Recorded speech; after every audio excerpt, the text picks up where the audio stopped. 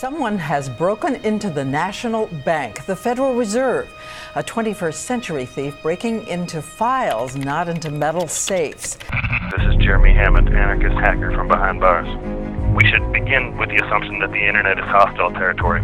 It's an ongoing state of war. Military and law enforcement are using it as a tool for social control, but it doesn't have to be this way. And hackers and activists, we could use it to undermine and subvert these systems of power.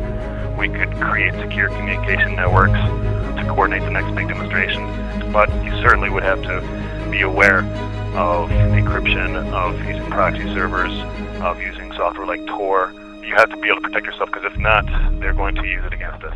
We could take the offensive and hack, expose, and destroy these systems of the rich and powerful. We could drive them offline.